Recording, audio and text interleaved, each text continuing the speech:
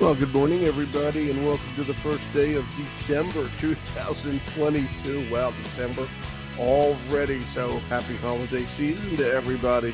Get your Christmas shopping done by tomorrow afternoon, what can I tell you? All right, I'm Larry Jacobs. This is Pre-K-12 Education Talk Radio. Thanks so much for listening today. We do appreciate it. We got a lovely show with our good friends from the Council for Exceptional Children. Jenn Bullock is here. She's their Director of Professional Development over at CEC, which is, by the way, is exceptionalchildren.org, and a wonderful organization, need I say more? All right. And she has brought with her Dr. Michael Coyne. Mike is the department head of educational psychology and also professor of special ed at the University of Connecticut.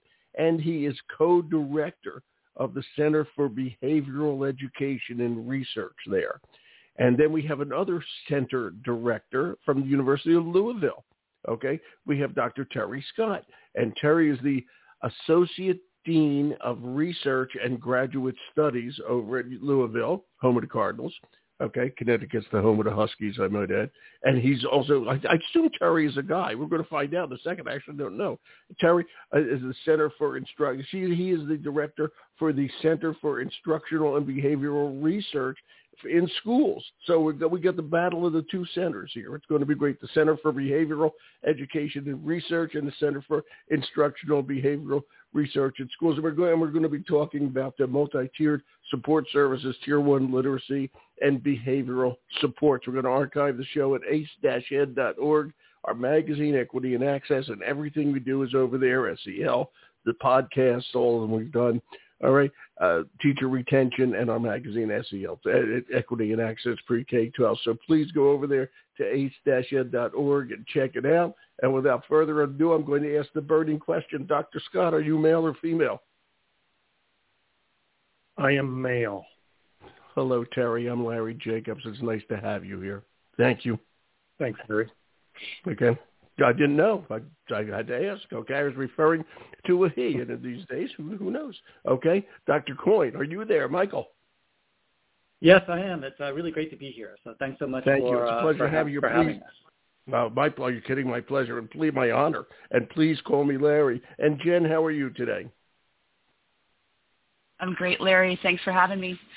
Are you kidding? Again, I'm going to say it again. My pleasure. CEC is a valuable organization. They do so well, and everybody who is a member there is involved in special education, which is everybody there is going to go to heaven because they are very special people. And special education is all I have to say about that.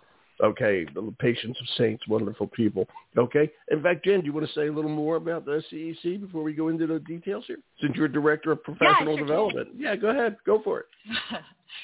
Sure. Yeah. Well, I'll start off by saying I am the absolutely least qualified person on this podcast right now to talk about MTSS or behavior or Tier 1 literacy instruction. So I'm going to leave all of that to the actual experts on this call, which is Terry and Mike. But I will certainly chime in when and where I can with whatever helpful resources or professional development opportunities we may have at CEC, so that listeners can get more in-depth information and even time with Dr. Terry Scott, who helped us out with a recent literacy institute that we had. So beyond this podcast for more information and instruction. Okay, thank you very much. And again, I want to say this about CEC. We tend to think of it as an organization for special education educators, okay? And I have to say that these days, and it's the right thing to do, those kids are mainstreamed. Everybody needs to know what's going on with special education. It affects everything in the district, and it affects a lot of kids, and it affects a lot of teachers beyond special ed. So please, it's exceptionalchildren.org. And believe me, go over there, administrators, teachers, etc., and learn about how to work best with these children who need such special and important help. Okay, well, is that a good way to say it, Jenn? Perfect. I love that shout out. Thank you. No problem. Okay. I'll ask Michael. Mike, at your University of Connecticut, you run the Center for Behavioral Education and Research, and Terry runs at Louisville the Center for Instructional Behavioral Research in Schools. And do you guys have like athletic competitions to see which is the better center, Michael? Yeah, I think, we compete to see who has the most sort of confusing title of their centers and who can fit the most words in. So, so it's very, very heated battle, I think. An arm wrestling tournament between the two of you. You guys are good sports, and I appreciate you being here. Terry. Okay, Dr. Scott, first of all, tell us about what you do down at Louisville, okay? Dean of Research, Graduate Studies, and tell us about the center. Well, again, first of all, Larry, thank you for having me on. You're welcome here. And I think the biggest challenge with starting our center was in trying to find a title that wasn't exactly the same as Mike's center because his title describes exactly what we wanted to do. We spend a lot of our time in schools in our center, and we spend a lot of time watching what teachers do and watching how kids react to what teachers do. We focus really on instruction, and we look at instruction of both academics and behavior. And my interest is really in can we predict student behavior based upon adult behavior? And we really can, especially if you focus on what teachers do instruction. Wow, it's so interesting. I have to tell you, it's amazing. And the people who go to your center, Terry, are they educators or is it more psychologists?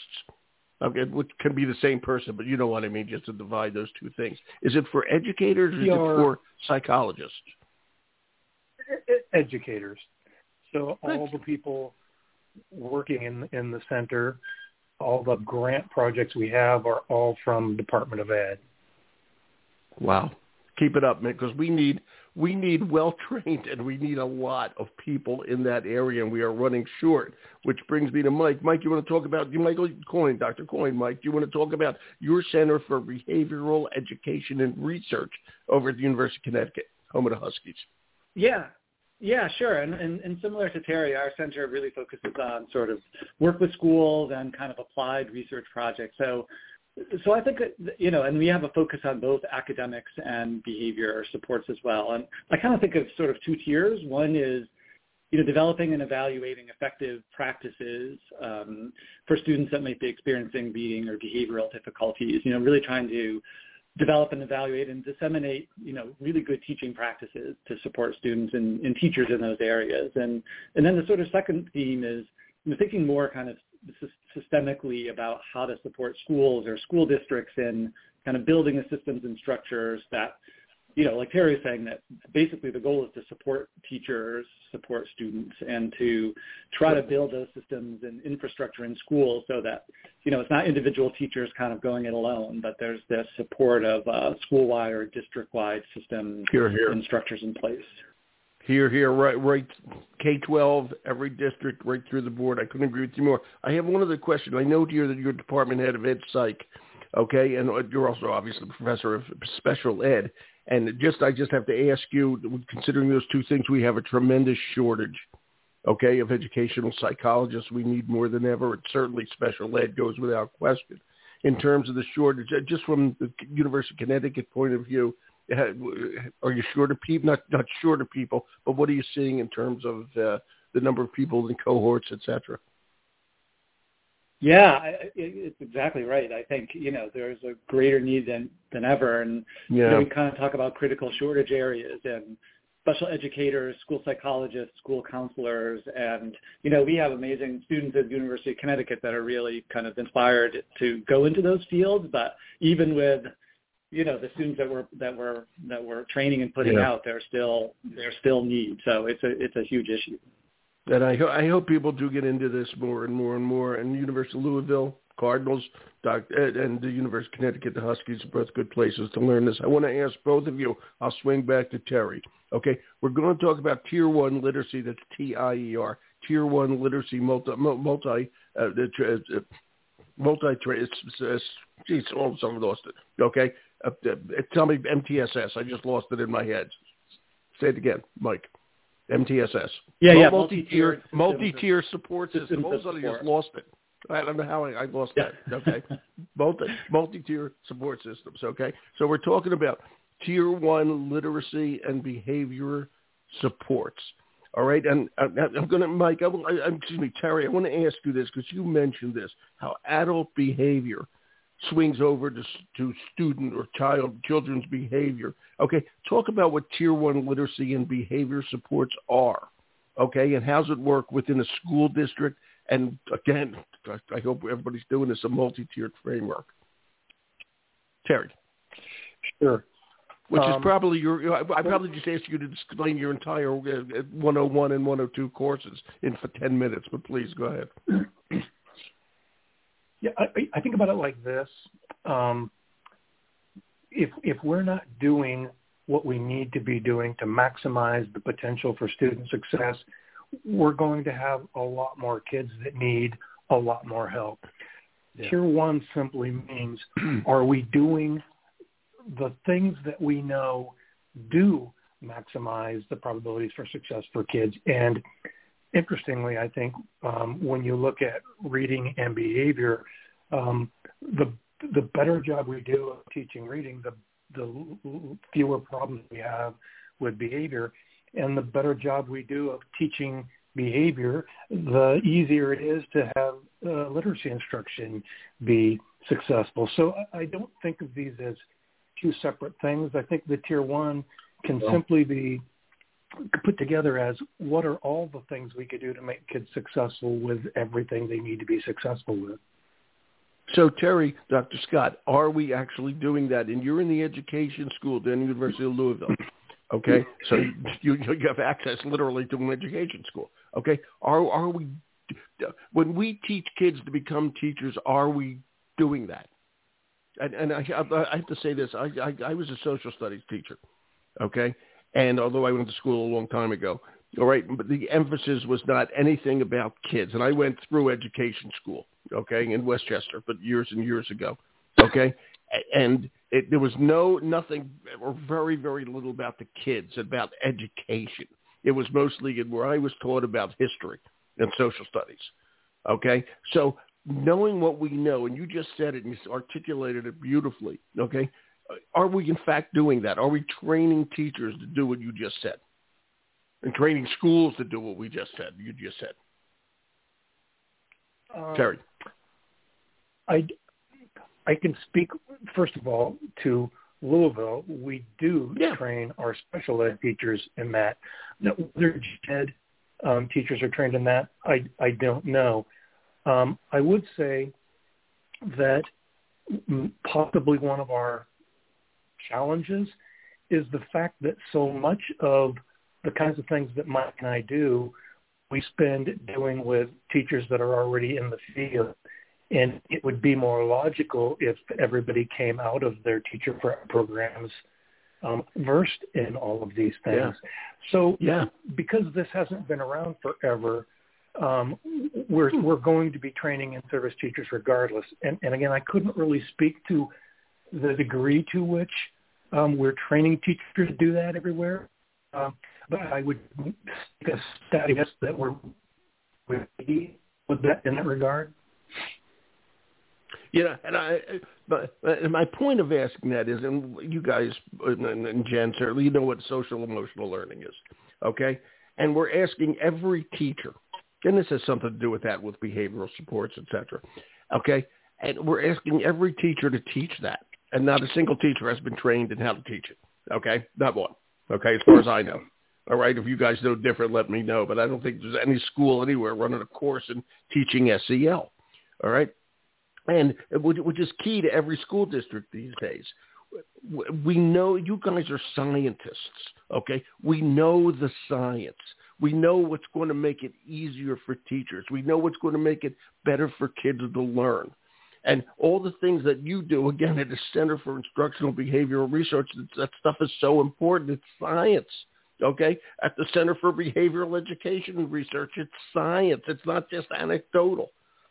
Michael, why aren't we making sure that every teacher everywhere, it's certainly at University of Connecticut Ed School, knows what's going on and how to deal with it? The kids are more important than the subject. The subject comes after the kids.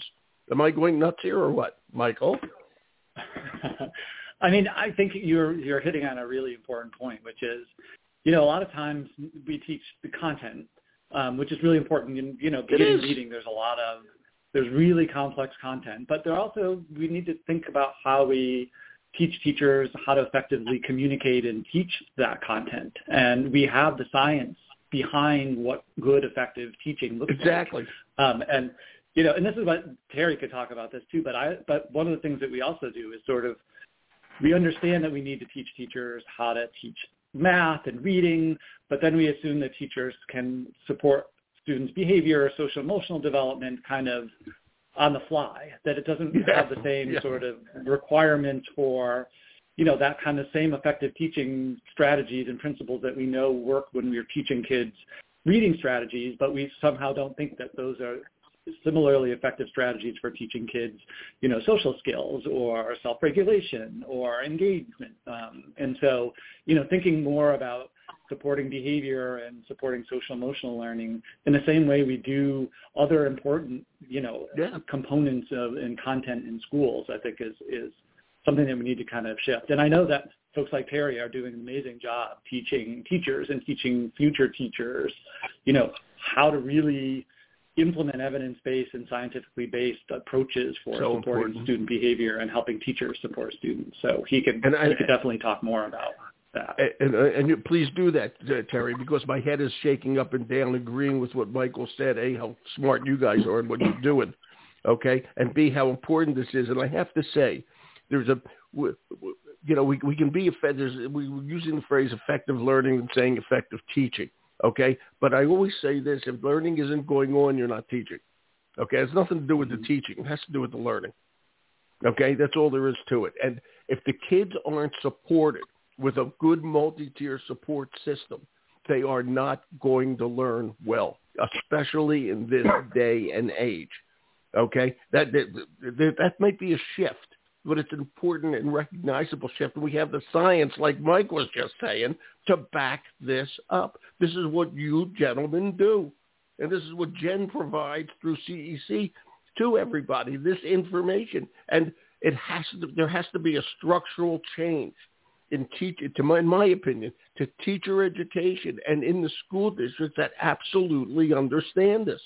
Okay? It just has to be done. Terry, you're a smart guy. Talk to me. Am I right, Dr. Scott? Would you give me an A? I think you're definitely on the right track there. No, it's just a B. I'll do better next paper, I promise. Like Mike said, we know what effective instruction needs to look like. Yeah. There's really no debate. If you're looking at this as a science, there's no reasonable debate here. How do we get adults to do those things? That's the key. And I think you're exactly right that we should judge effect by if the students are learning or not. And if they're not learning, then it's us that need to do something different. Yeah. And I don't know that we always look at things that way. We do know there are some very basic pieces of instruction, and again, whether you're teaching reading, math, literacy, whatever, that need to be there, and they don't work, or they all involve very specific behaviors by adults, which mean that teaching is a profession. It should come with a set of standards. We know you're doing it well when you're doing these things. And I don't think as a field of education that we all agree on what those things are. I know Mike and I would agree. I think everybody in special ed more or less agrees. Mm-hmm. But I don't think across the field of education at large there's agreement still. There needs to be. I mean, it's just so important. And Terry, I have to ask you a question. I'm up here in Maine, okay? And I'm just curious, and I'm sure you know, and actually I've interviewed on the show your chief schools officer, Jason Glass, who's really an interesting guy, all right? And how, when you look at Kentucky schools or Louisville schools, however you want to say that, great bourbon, by the way, okay, talk to me, okay? Are they, when you talk to them, do they get it? Do the schools that you talk to get it? The public schools? at all? Do they get it? They want to get it, and I think they do. Well said. Go ahead. Terry, are you there? Before we come. I lost you for a second. Hello? Could you repeat that? Yeah, I think they want to know. They're and eager to work with us on things. And again, I think the challenge is that these are things they should know before we come to work with them. But the schools absolutely want to do better. They want their kids to learn. I hope, and they have to keep trying. Mike, when you look at Connecticut schools, okay, what do you see, Dr. Coyne? Yeah, I mean, I try to think of things, on sort of an optimist, I guess. But I feel like more and more people I talk to in schools, want to use research and evidence and science as a guide for practices in schools. And kind of to go along with what Terry said a little bit is, I'm biased because I'm a special educator. But I think, a lot of the good bias. teaching practices and the kind of, really careful assessment of students to determine whether they're learning, those kind of practices that were developed for kids with learning disabilities or kids with disabilities, are good practice for all kids. And so, when we're thinking about Tier 1, it is this kind of, standard of care for all kids in the school.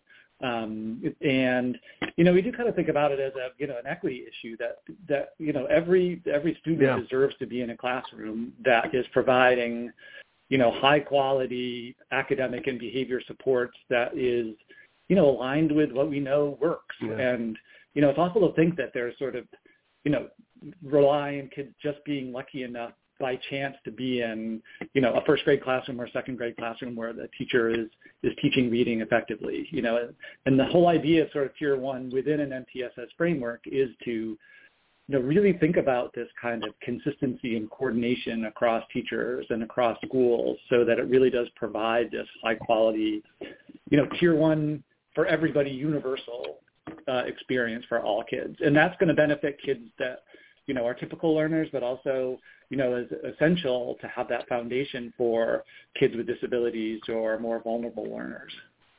And schools are starting to get it. Oh, go ahead. Yeah. I'm sorry. I interrupted you. Say that again.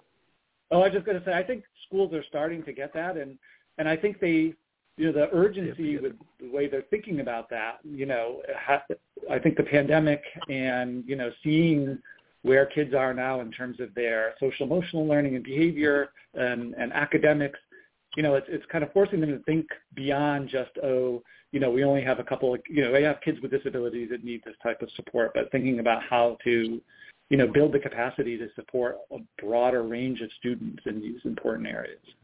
Yeah, and I'd tell you, your point is well taken. We are so reactive. Okay, the pandemic happened, and suddenly we realize there's a situation that is hard to comprehend.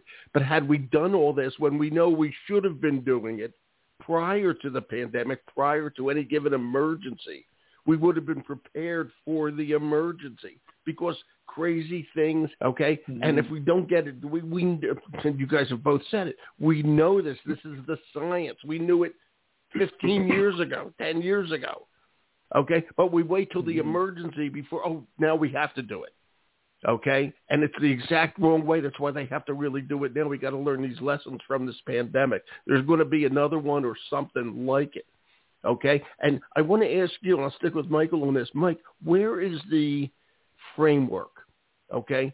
We have an MTSS Tier 1 framework, but where is it? Where's that framework? Where can they see? Yeah, I think, MTSS or multi-tiered system support, I think the sort of, the sort of underlying premise of it is that, we understand that not all students need the same thing and that, we want to be able to kind of align the level of supports with kids' needs. But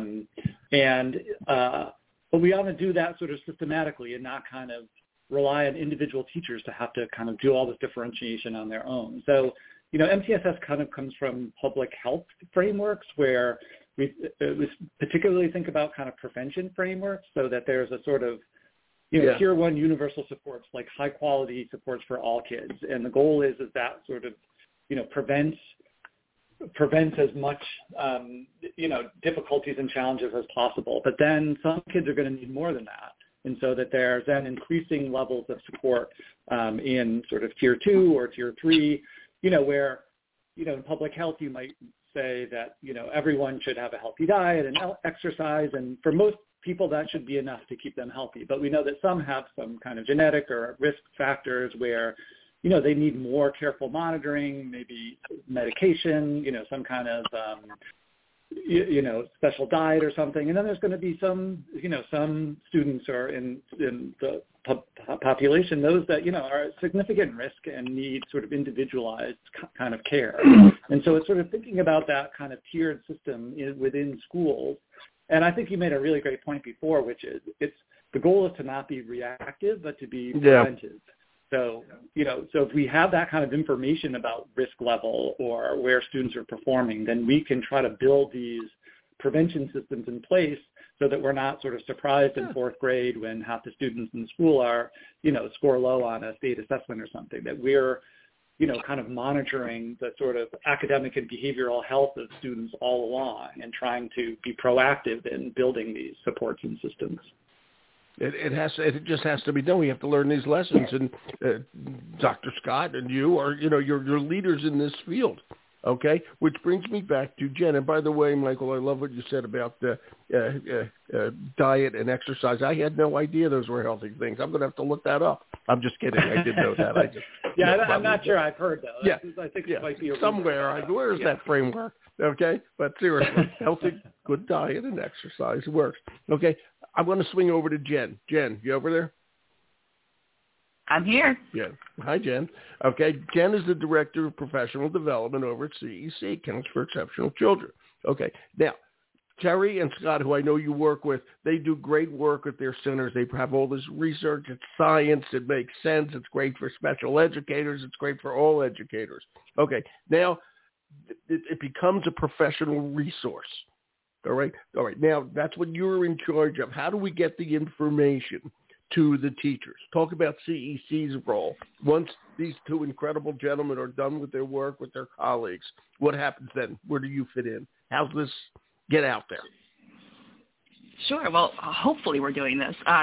Doing it well. You are. So, CEC exists to connect those educators and administrators directly with experts like Dr. Scott and Dr. Coyne, if they may not be in Louisville or Connecticut or whatever. So, recently we put on a virtual literacy institute for Tier 1 literacy and practice, and it really was to get at what we've been talking about here and getting that information directly to the teachers who need it. And not only that, but giving them practice-based strategies to put it into practice. Right. So that's often where we find kind of the disconnect, right, the research to practice part. So that's where we looked at this from a design perspective to put this institute on. So Dr. Scott kicked the whole thing off, and it was wonderful, giving us the foundations for effective Tier 1 literacy and behavior instruction. And then we broke it down into 2 learning tracks for elementary level and secondary or middle school level, because it's different. And did whole workshops on what are the strategies, what are the principles, what does it look like successfully in practice. And then we had a closing session, too, about what does effective implementation look like, and tons of resources as well, lesson plans, activities, the slides from the workshops. And so it was such a rich learning experience. And if you missed it on November 3rd, it's okay, because we've got it on demand now as well, so you can access it whenever you need to, and whenever you need, refreshers on that too. We all need that, right? So I'd encourage educators and administrators and instructional coaches out there to take a look at that, because that's why we do what we do, is to make sure that this information is available and accessible. And you guys do a great job of it. You really do. And I have to, again, you said you had a lot of teachers there. Okay, and I think that's wonderful, and Lord knows how much I know the teachers care so much. Okay, this has to be implemented even above teachers. Now, I work a lot with your subgroup called CASE, the Council of Administrators of Special Education, Phyllis's group. Okay, wonderful group, and I love working with them. They were probably there, okay, learning all this. I think they're great, okay, but now they got to take it to that next level. What were there enough administrators there? Do they have the tools to take this to the next level and make sure that it's implemented? And I think these have to be implemented district-wide, not classroom-wide, not school-wide, district-wide. What are your thoughts on that? And we got to get the administrators in there. Not the special ed administrators; they're great, but the district administrators. What's your thoughts on that, Jenn? I mean, absolutely. So any sort of sustainable effort to keep this going and to do it well starts there really, and starts with the understanding and also the understanding of the supports needed for teachers to keep it going and keep it going successfully. So yeah, we had a good number of administrators and instructional coaches in that program, and hopefully they'll continue to access the on-demand part of it and make it part of ongoing professional development at their school, district, state. That's the dream. Well, and I hope your dream comes true. I really do, because we need it all more than ever. This was excellent. Dr. Scott, thank you down there in Louisville. When you have your next glass of bourbon, will you think of me? It's the best down there. I absolutely will. Thank you. Thank you, sir. I appreciate it. And Michael, I'm a New Englander too. Winter is coming. That's all I can say to you. Yeah, Winter I know. I can hear it outside right now. So, yeah, thank you so much. It's a little windy out here. Michael, thank you so much for being here, and Terry, too. Jenn, thanks a million. This is great. We do a lot of work with CEC, and what you do with this professional development is just so darn important, okay? So thank you, Jenn. Thank you, Larry. You're welcome. All three of you, happy holiday season. Okay, take care, and thank you. Bye. You're welcome. Okay, almost lost my voice there. We're going to archive the show over. They're wonderful, by the way. That's CEC, that's exceptionalchildren.org. Go over there, okay? And Dr. Coyne is at UConn, UConn.edu, Coyne, Michael Coyne. And Dr. Terry Scott is at Louisville, Louisville.edu, okay? We're going to archive the show over at ace-ed.org. That's where everything we do is located, so check it out over there. My name's Larry Jacobs. This is Pre-K-12 Education Talk Radio. Thanks for listening.